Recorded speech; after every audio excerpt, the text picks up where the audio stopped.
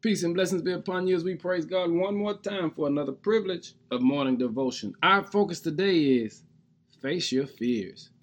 The scripture lets us know that God did not give us the spirit of fear, but he gave us the power of love through a sound mind.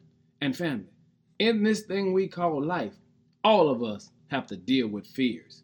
When you read 1 Samuel chapter 17, verse 45, David says, "You came to me with a sword, spear, and a javelin, but I come to you in the name of the Lord." You see, we will never move forward until we learn to face our fears and move past them. You see, being a Christian doesn't mean that you are fearless.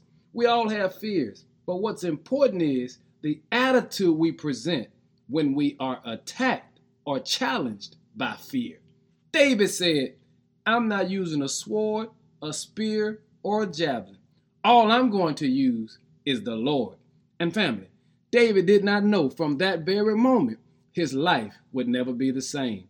I'm encouraging you today to face your fears, but don't just face them like David faced them. David said, "I'm facing my fear in the name of the Lord." Because when you walk in the name of the Lord, you have everything you need to be successful. This is the challenge today.